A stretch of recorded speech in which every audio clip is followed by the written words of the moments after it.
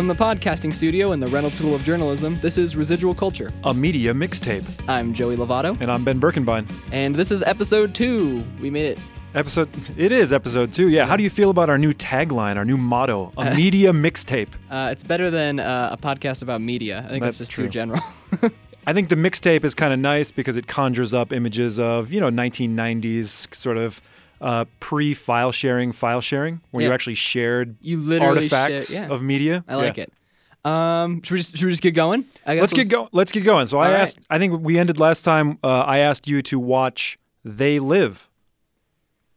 And you have some thoughts. Yeah, I watched it. That look on your face is telling. Let's just say that. I thought it would take a few recommendations from you before I found one that I didn't like.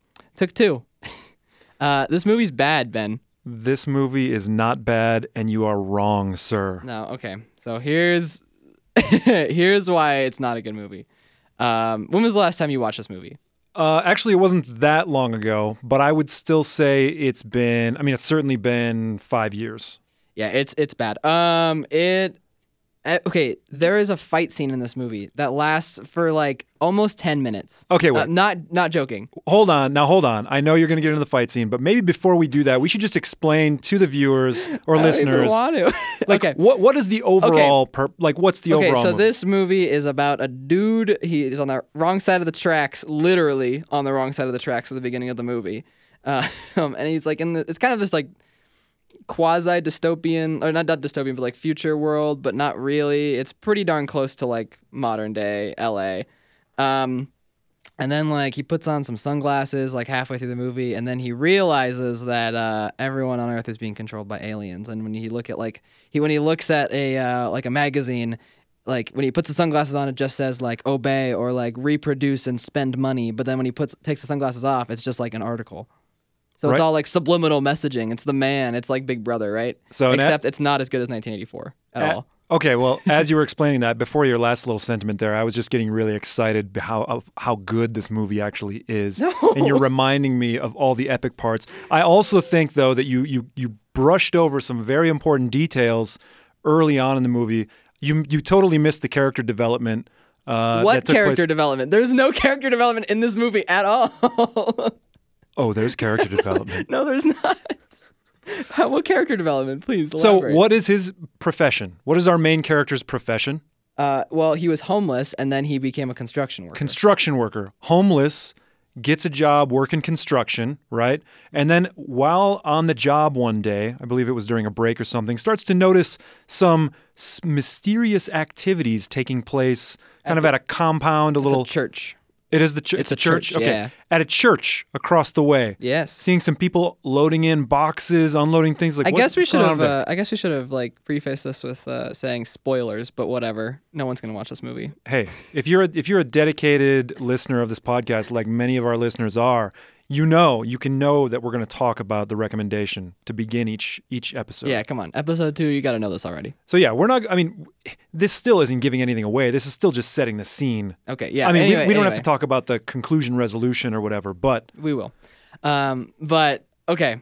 So there's a church, there's a compound. He trips over some metal and like breaks the wall and like finds sunglasses in there. Yeah, that's what happened. What luck. Crazy, right? I mean, Okay. I don't want to go through the details of the movie in too much depth just because I don't think it's worth it.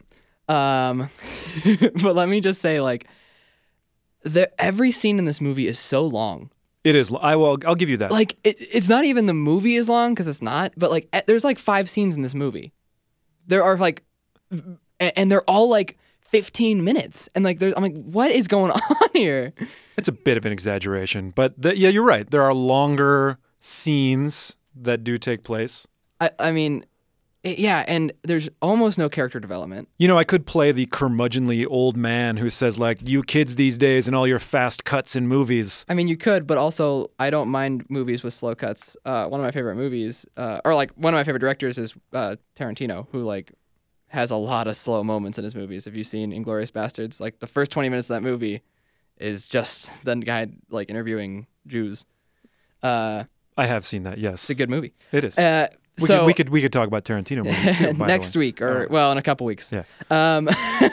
But yeah, no, this movie just it has really long, drawn out scenes that don't need to be that long. There's almost no character development. The dialogue False. is god awful. Epic. Okay, the only reason I would recommend this movie is for the meme value of the line, "I came here to chew bubblegum and kick ass, and I'm all out of bubblegum." And you know what? I didn't even know that was. I'm amazed that like famous saying is from this terrible movie. But so this also further reinforces my point of why They Live is so good. And it's specifically because there are elements from culture that you don't even realize trace back to this film, but it does, right? The whole obey thing, right? Okay. All right. Directly from all this. So all of that stuff, that line that you mentioned, even just like the quick little insults like you're ugly, right? Yeah. There was, I think one of the worst lines was the guy's like, I like to drive the white line down the middle, and he goes, well, the white line's on the middle of the road, and that's the worst place to drive. And I'm like, what? It's so stupid. It was like so poorly written. The action was bad. So good. Bad. So good. No, because the last movie you recommended had good action, Ben. This movie doesn't have good action in it. It like cuts to like the tip of a gun and like some like it like shaking, and then like all of a sudden some dudes fall over. You can't tell me I'm wrong. All right, now And he shoots the machine gun with infinite ammo by just like he has it in his hands. I wish there was a video component to this episode. Soon, I promise, audience. Soon we will have a video component. But he's just moving his arms wildly as fast as he can, and it's just like everyone in front of him just falls over. Hey man, this is the 80s, okay? Guns had unlimited ammo. You know what else and is it in was the just 80s? like, Hard Boiled. Last week's great movie. Exactly, yeah, but a totally different context, right? There we're talking about Hong Kong cinema with it's a whole different sort of culture of film production. There we're talking about good movies. Yeah. I don't know. I understand like it has some interesting points that it's trying to hit on. I get that. It really does try to hit on some interesting points. Does it succeed in that? No. It doesn't. Let me ask you this. Because it's poorly paced. It's very poorly paced. It's very poorly acted. The action is absurd and ridiculous, and the scenes drag out. The ones that should be interesting aren't because they just keep going, and you just don't want to watch it anymore. Let me ask you this. You sound a little worked up right now. I'm a little So worked let me up. just ask you. Let me just have a calm down. sobering moment here. All right. Did you find yourself laughing at any point throughout the film? Okay, so the first like 20 minutes I was laughing, and the kick ass and chew bubblegum line I laughed. And that was really it though. The rest of them at the end of the movie he like shoots somebody and they die in a really funny way. That was really funny to me, but honestly no, I didn't even find the movie that funny. I was just like, I have to watch this and I want to go to bed. Well, I do think I just keep coming back for more recommendations, Joey. I've got plenty of them. I do think that we could potentially engage in a conversation about when a bad movie is truly bad versus when a bad movie is good. Because I agree. There are bad movies that are bad and okay, so you're acknowledging in your eyes that this is a bad movie that is good. Technically speaking, yes, perhaps, right? Okay. I'm willing to admit that there are definitely some things that are not excellent about the film. However, I would also say that the big payoff, right? Even before he... Is it the reveal of the aliens' faces? Yeah, I think the big reveal is the sunglasses scene. Yeah, Right. And that is honestly the best scene in the movie. It is. And guess what? Goes on too long. That doesn't go on too long. No. Yeah, it does. I don't think that does. The wrestling scene where he tries to get his coworker to put on the sunglasses, now that is a long scene. It was 10 minutes. But now... It was 1/13 of this movie was one scene of two guys punching each other over. And it was like watching them hold each other by their collar and then just punch, and then the other guy punches. It just back and forth for 10 minutes. Oh, it's so good. No, it's not. All right, now here's the thing. So you realize who this main character is, correct? Do you know his name? No. Rowdy Roddy Piper. Oh yeah, the wrestler. He from was the a professional 80s. wrestler Yes. from the WWF, the World Wrestling Federation, which was a big part of my childhood as well. I remember growing up watching Saturday morning wrestling, WWF, with my cousins and stuff at my grandmother's house. We would have like little kind of fake wrestling matches and that sort of thing, like out in the yard and doing all that. And Roddy Piper was one of them. He then transitioned into a kind of a film career, as well as other wrestlers from that period, too, by the way. Hulk Hogan was in a movie called No Holds Barred, and that was one of the first appearances of this kind of villainous wrestler called Zeus, that's also a bad movie. I might even have to revisit that just for my own pleasure, just to kind of remember that film. Please make your next recommendation good. But here's the thing. So that's the reason they felt, I don't know why, but they felt perhaps compelled to put a gratuitous wrestling scene in the film, because they're like, oh, audiences are going to come see this movie because Roddy Piper, and they want to see him wrestle dudes in an abandoned alley. But the reason for him wrestling this guy is ridiculous. It's to get someone to put on sunglasses. So he's trying to get his coworker to put on the sunglasses to see what he has seen, to become a seer or whatever, a seer. And the guy's refusing. He's like, hey, man, I'm not going to put on these sunglasses because you tell me, right? And he's like, put them on, dude. And it kind of escalates from there. And then it spirals out of control, not even out of control, just kind of out of nowhere into like, you're right. I think it's a 7.5, 8-minute scene just of these guys wrestling. No, like, okay, so I watched this with my girlfriend. She went to the bathroom, went and got like food and came back and it was still going. And she was like, the scene's still going? Did you pause it? No. It's just still going. And your response would have just been, you're welcome. Maybe from you, but I think we've both voiced our opinions on this movie. You can make a decision for yourself, or you can avoid watching a movie that I don't like. Can I just say before we end the conversation that I think that there's also a bigger like class element to this whole film, which is the meaning thing, right? It does try to hit on some important things, but I don't think it does it well. And I also have to say that the reason that I show the sunglasses scene in some of my courses is to try to get people to see behind what they're being fed, right? And I think that's a good analogy. I would agree with that. And it's just kind of fun because I will make the joke that I think in this class, right, if it's some sort of media literacy class or something, our goal is to put on the sunglasses of truth, right? And try to see behind what's the messages, what are you being urged to do, and in which ways, right? I like it. You can become a more critical consumer of media that way. I like it. You know what? Put on the sunglasses, everybody. Otherwise, we're going to have to fight you for 10 minutes. Well, I think we're going to now make a big shift here to our main topic of the day. A big old shift. It's a big shift. Yeah. Wes Anderson. Today we're going to be talking about Wes Anderson films. I believe, did we mention this during the last episode? We did, yeah. All right, what we're going to do next week is we're going to try to rank order. Yes. We've each come prepared today with we did come more a notepad, notes on his films. Yeah. And I think what we're going to probably do is... I think we should talk about him as an overall director before we get into the movie specifically. Right. Okay. Right. Wes Anderson is one of my favorite directors. And I understand why people don't necessarily like him. I get that. If you don't know who Wes Anderson is, all of his movies feel like cartoons, but in real life. His characters are like, nothing is realistic about his movies in any way. Yeah, I would say that in fact his characters are in fact caricatures. Yeah, right. Yeah, they're exaggerated features, exaggerated whatever. Yeah. And he does have kind of like a, how do you want to say it? I mean, certainly like a very like. It's very specific. The second you see a Wes Anderson movie, you know it's a Wes Anderson movie. Right. Almost every shot is like very symmetrical. Like he uses very bright pastel colors. Well, I guess pastels and bright are different, but he uses these like vibrant colors that really bring out like emotion. Like when someone gets sad, like it'll literally start raining on them and only them. For example, he is a visual storyteller extraordinaire, in my opinion. Yeah, and certainly I don't mean this as a critique, but it's almost as if, you would take like a young child's like drawings, right, and then put them on screen. No, I agree with you. Yeah, all of his characters are like depressed, but like they're just like, I am depressed. I'm a character. I'm depressed. It's just very. It's not like they don't. There's no.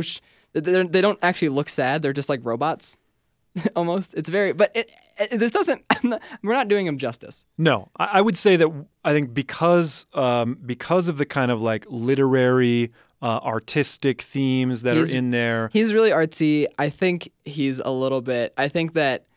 And I mean, I'm putting myself in this category. People that are like, oh, Wes Anderson is great, are a little pretentious, and I am definitely a little pretentious. Maybe. I mean, I certainly think that it appeals to a certain crowd more than others. Yeah. And I think one of the conversations we can have when we get into our lists here is to talk about which films were more effective at that kind of craft than some of the others.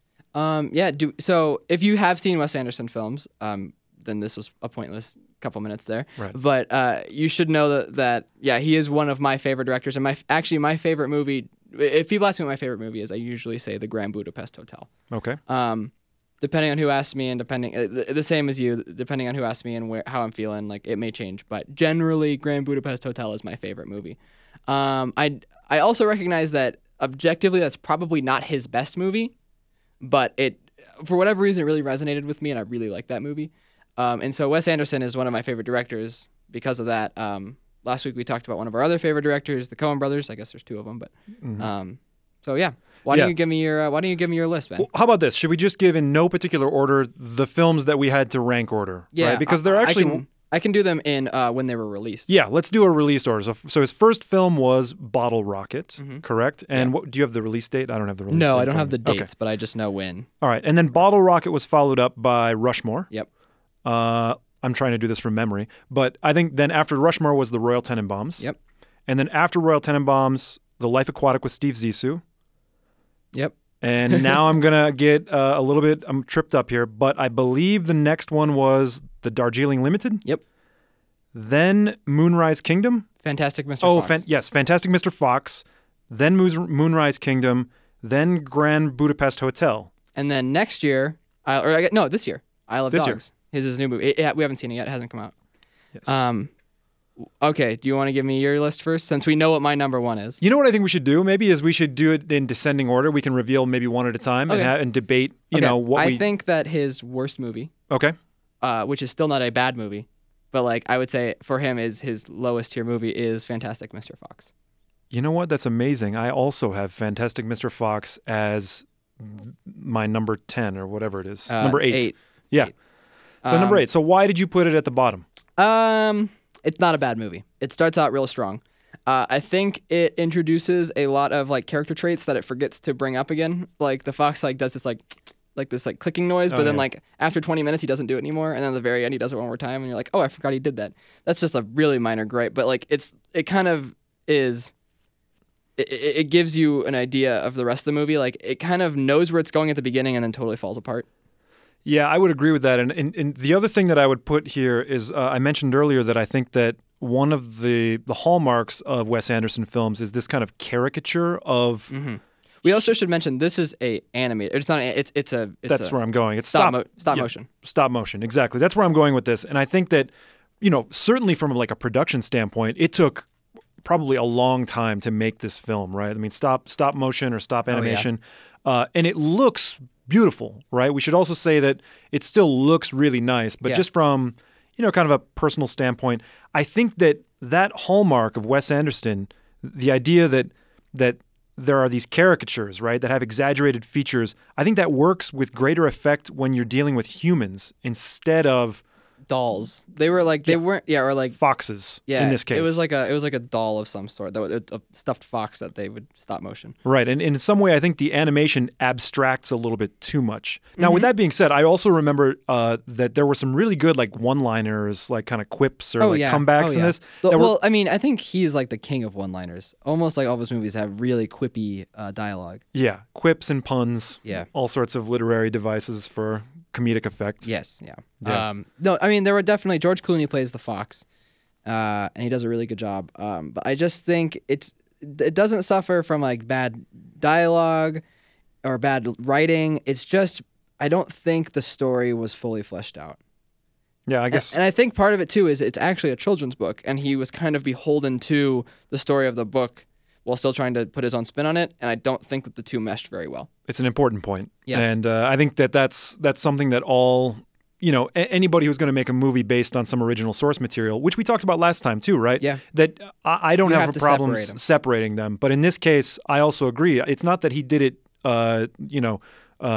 ineffectually or whatever. Yeah. I think it was perfectly great and perfectly fine. It's just not my preferred Wes Anderson movie. No, it's just, Now it's just his worst movie, but that's still a great movie. That being said, I do know people that for them this is their favorite. Right? They Really? love. Interesting. I in fact, one or two people, maybe one person has said this to me that they Wow. just loved that movie, based on previous conversations. And great, it's a matter of taste. That's why we have these discussions. And please let us know your thoughts. Yeah.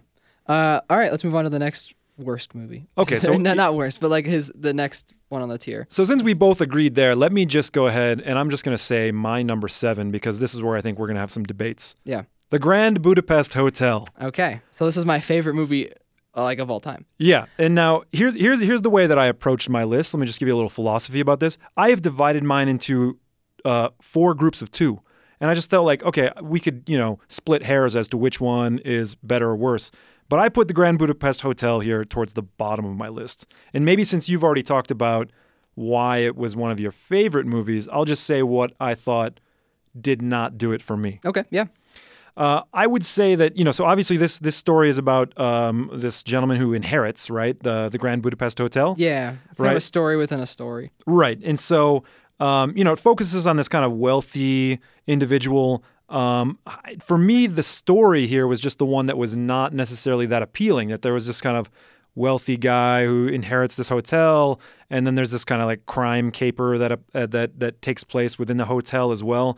I know that he's touching on some issues of certainly class and race, but for me, I just felt like that's done better in some of his other films. So this one just didn't appeal to me in the same way that some of the others did, whether it be the story, the characters. That being said, I do also recognize there are some great scenes, like this. Oh, yeah. The skiing scene The is skiing kind of scene fun. is great. Yeah. The reason that I love that movie so much is because I think it does a really good job of showing. It does a really good job of showing like this rags to riches story, because you were saying that it's a rich man that inherits it, which actually it's not. It's like almost a homeless bellhop, and then he ends up like growing and ends up owning the hotel, which I think is a fun kind of twist on it. And I also just really like the way the story is told, and I love the ridiculous nature of like the upper class in this movie. They're all like, oh, you have to, have the right perfume, and there's this secret society of concierges. It's really funny to me, and it's really fun to watch like these different, like, it's fun to watch this bellhop like infiltrate these uber rich, uber fancy people's lives in a way. And then his confidant, the concierge, ends up going to jail, but he's in jail, but he still like has his perfume and still has to eat with like a fork and a knife on the left and the right. It's this really funny. I really enjoy that about it. So I get that, and I'm all for. I guess this is where I can split out the two things. I'm all for the critique of kind of class and whatever else we want to say there about etiquette and everything else, right? But that's where I don't like the kind of rags to riches story, because if I remember correctly, there's really no struggle, No. right? Like he's just sort of inherits this thing, and I'm like, he's just given for me, the hotel. You're right. and I may bring back my catchphrase here, but for me, that has no heart, right? Like, where's the struggle in all of that? I mean, granted, I can take the critique. It's sort of this way of like, it's like the discreet charm of the bourgeoisie, which is another film, which is more of an older one that you may want to check out. And it's about that kind of satire of class and the kind of class system and, this kind of crazy behaviors and expectations of the rich. But I just don't like the fact that there's no struggle there. And in fact, I will bring that point up again when we look at some of his other films. Okay, so you had that as your 7th. Yeah, what was your 7th? So I actually started at 7 because I have never seen the Darjeeling Limited.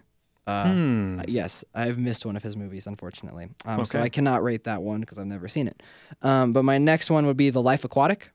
Okay, interesting. And I also think that this is a good movie, but it also suffers from being very convoluted. I think he tried to put too many stories into one movie, It just feels like kind of like he had a bunch of ideas and like a bunch of ideas for short films, and they kind of all had like a similar theme, and so he just made a movie out of it.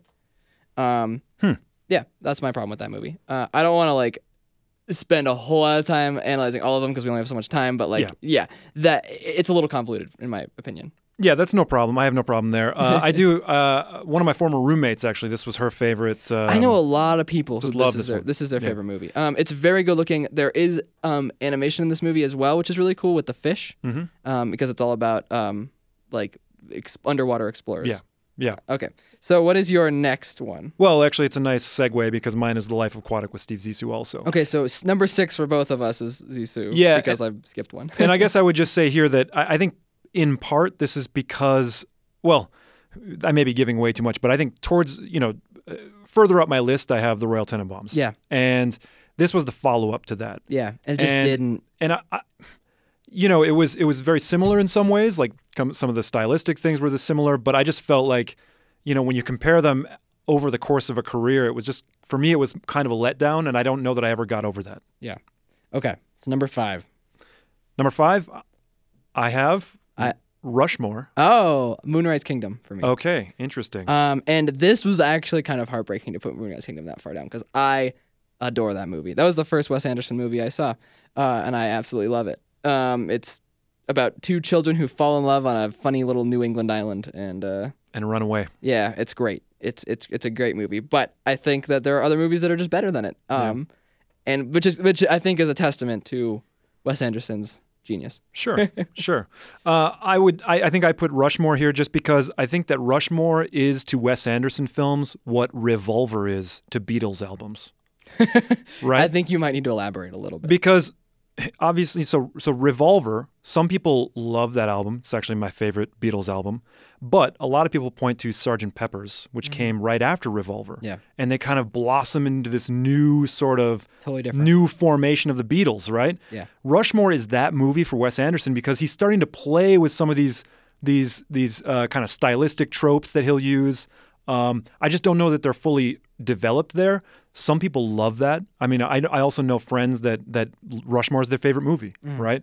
Or their favorite Wes Anderson movie because of that. And it's actually one of the reasons I like, coincidentally, Revolver, because the Beatles are experimenting with different sounds, different things, letting Ringo write songs, which is crazy. So they're doing that, and then eventually they get, Sgt. Pepper's, which becomes very, of course, famous. So this was kind of it was pre him coming into his own.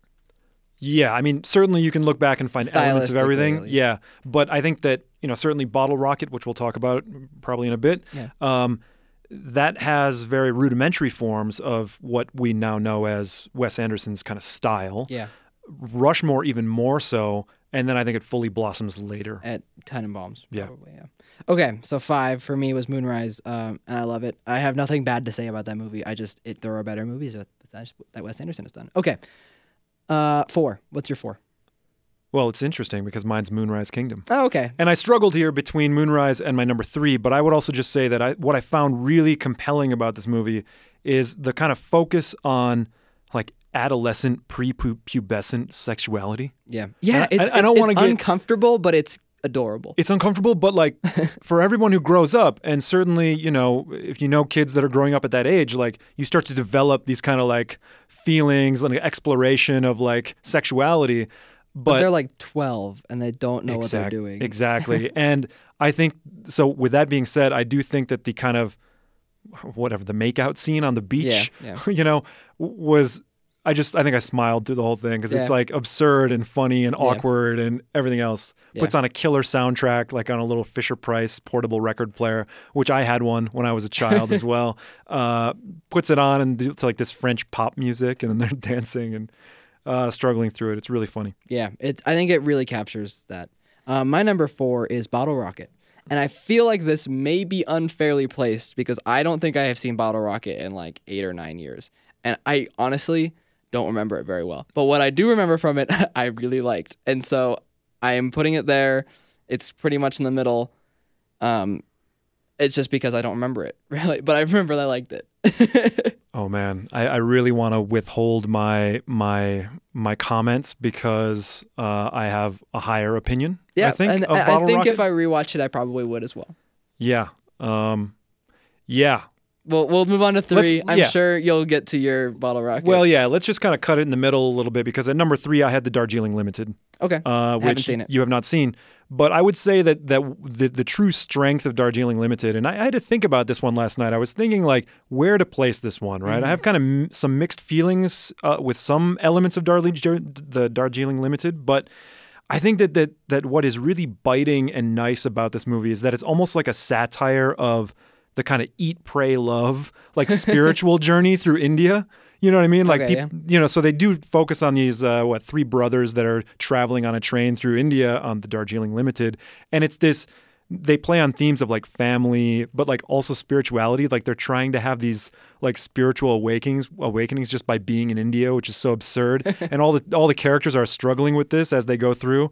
And I just feel like if you see through that to kind of like the biting criticism or commentary that it is on that, I think it's really, really nice.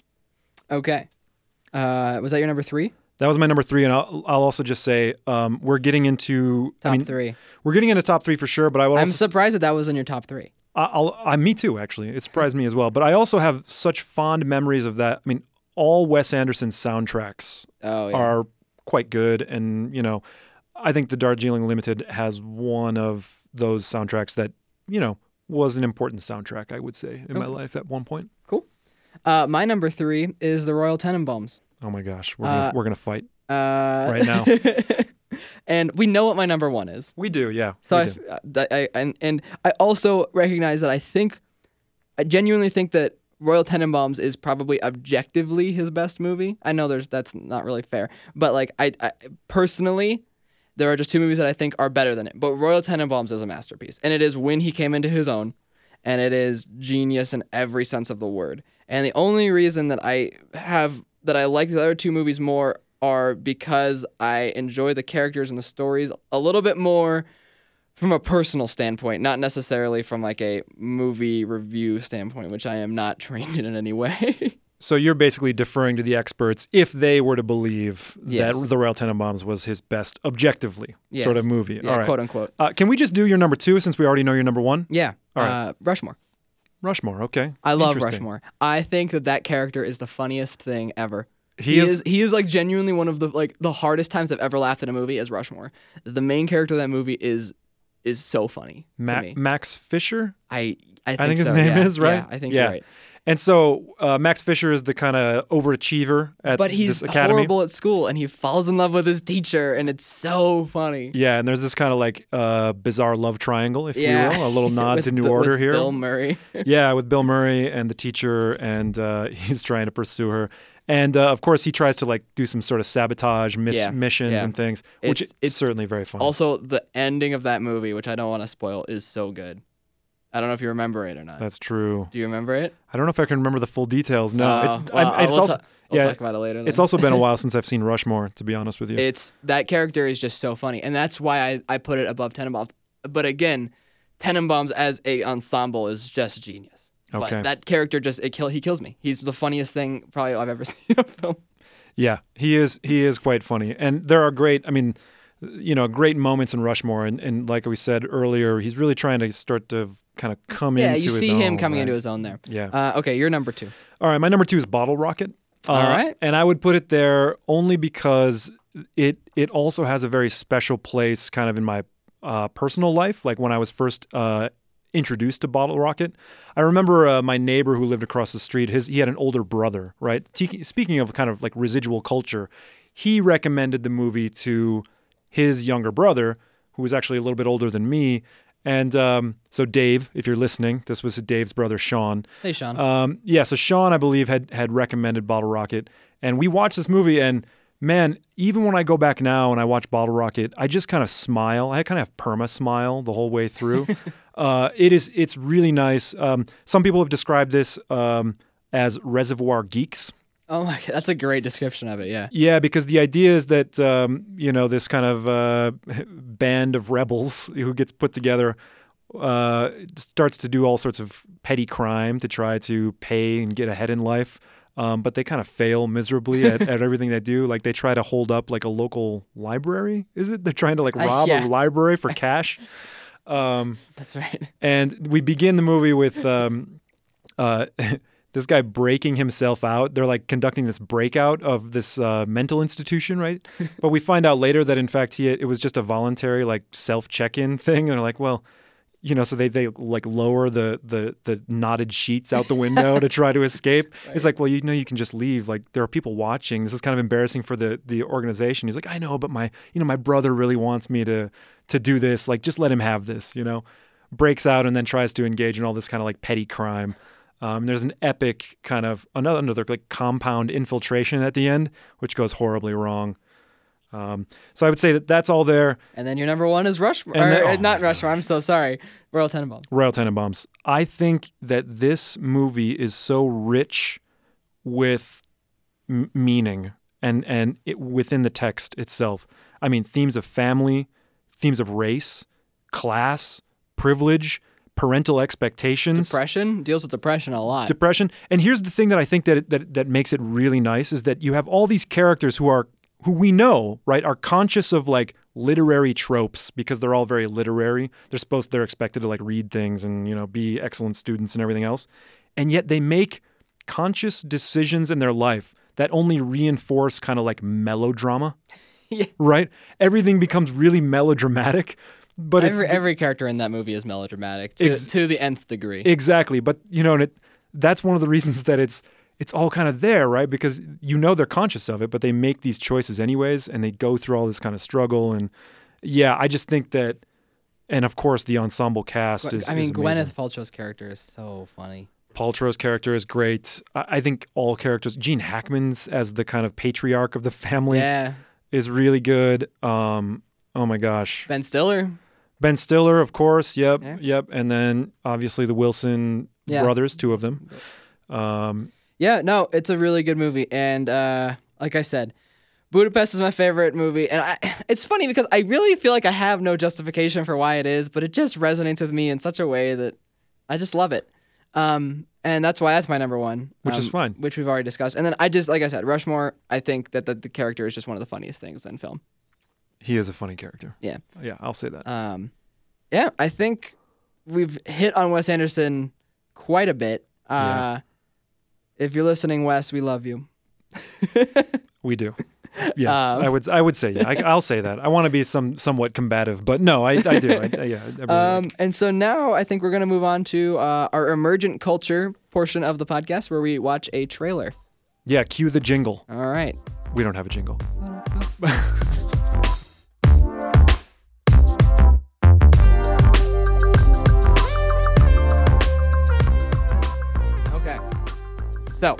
So we've just watched the trailer for The Isle of Dogs, Wes Anderson's upcoming film, 2018. Yeah. What'd you think, Joey? It's really interesting. It's not a direction I thought he would necessarily go in for his next movie, but I'm excited. Of course I'm excited for it, but I don't know. I really don't know what to think about it. It's got like heavy Japanese themes. It's about dogs that can talk, and it's it's another stop motion one. Stop motion? I was just actually kind of wondering about that, if it's actually stop motion or if it's animated somehow. I think it looks like a stop motion to me. Kind of puppets, like puppeteered, perhaps. Yeah, so the idea is that it's this kind of puppets or, puppet dogs. Puppet dogs. Yeah. But I can see some very clear themes that are highly relevant to, I would just say, the general feelings of the time, So are the theorists behind the namesake, behind residual culture, would also call this like a structure of feeling, perhaps. Yeah. And he would talk about the fact that there are a lot of movies now being made about environmental disasters or kind of these post-apocalyptic types of films. So in this one, it seems as though there's been some sort of fallout and that all of the trash has been moved to this island. And canines, dogs, began to overrun society or whatever. So they shipped them all out to this Isle of Garbage, or now to be known as the Isle of Dogs. And then some young person hijacks a plane and flies it to the Isle of Dogs in search of his dog. Yeah, in search of his dog on this island. It looks like it's gonna, and he doesn't speak language of the dogs. He speaks Japanese. Japanese. Yep. I'm the only thing that I'm hesitant on again is will his story come across as effectively using stop motion instead of humans? Yeah. But the cast is crazy. I mean, Ed Norton, Bill Murray, which are I think Wes Anderson staples, but then you also have Bryan Cranston, Jeff Goldblum, Scarlett Johansson, Greta Gerwig. You got really big names. Yeah, another ensemble voice cast. Yoko Ono is in this movie. Oh, really? Yeah. Interesting. I didn't see that. Yeah, we'll see. We'll see what that's about. Yeah, I guess I have mixed feelings. I mean, obviously, it has potential. I think that, you know, any Wes Anderson movie, I'll probably see this movie, of course. Yeah, I think we were talking about maybe we'll just put it up on the website or on social media, but we'll go together to see it and then do a quick little post-movie 5 minutes on my phone or something. Initial thoughts. Yeah, initial thoughts on the movie. Yeah, that'd be fun. So keep an ear out for those. Maybe Ben and I will go see some movies together. Yeah. Cool. Yeah, absolutely. I don't know. Yeah, so I'm going to withhold judgment as of right now, but Yeah. I'm not incredibly excited, I have to say. Really? Okay. I am excited just because it's Wes Anderson, but that is literally the only reason. Sure. Other than that, I'm intrigued, but I'm not totally sold either. You're right. Okay. Okay, so should we go on to recommendations? Let's do the recommendations, and I think we're going to turn the tables this week, correct? Yeah, I'm recommending a video game to you, actually, because next week we're going to move away from movies a little bit onto different types of culture, because it is residual culture, not residual movies. Or I guess, but... Yeah, no, I think it's... Yeah. But I'm going to recommend a game that I've been playing called Hollow Knight. Okay. It is an indie game. It is, if you know anything about video games, it is reminiscent of, it's a Souls-like game, but with Metroidvania elements. Those are both very quippy video gamey terms, so if you don't know much about it, we'll explain that in the next episode, but it's a really good game. I believe it's hand-painted, the whole game. It's really pretty. It's a really good-looking game. So I've been playing it. It won't take you long to get into it and have enough time in the game to discuss it. So yeah, we're going to talk about video games next week. I think we're going to talk about your early time with Nintendo. A lot. I play a lot of video games. It's what I do to relax usually, other than watch movies. So yeah, I also still enjoy playing a video game every now and then. I would call myself a casual gamer at this point. Yeah. Certainly, I'm not really into it, of course, because I don't have that much time anymore to devote to. Yeah. Hours of mastering whatever. But yeah, certainly, I think it'll be fun. We can talk a little bit about video games that were important for me growing up. And why video games are important. I think we can talk about video games as a whole and why they're engaging and why they're different than movies and why they're similar to movies. I agree. All right. Yeah. Well, this has been Residual Culture. Thank you for listening to episode 2. My name is Joey Lovato. And I'm Ben Birkenbein. Our music is a song by People with Bodies. Fantastic. So if you have thoughts on the podcast or if there's something you'd like to see represented here in the discussion, you can email us at a ridiculously long email called residualculturepodcast@gmail.com. Or you can follow us on Twitter, Instagram, and Facebook at Residual Culture. Yes. Yeah, that's it. Thank you for listening. All right, thanks.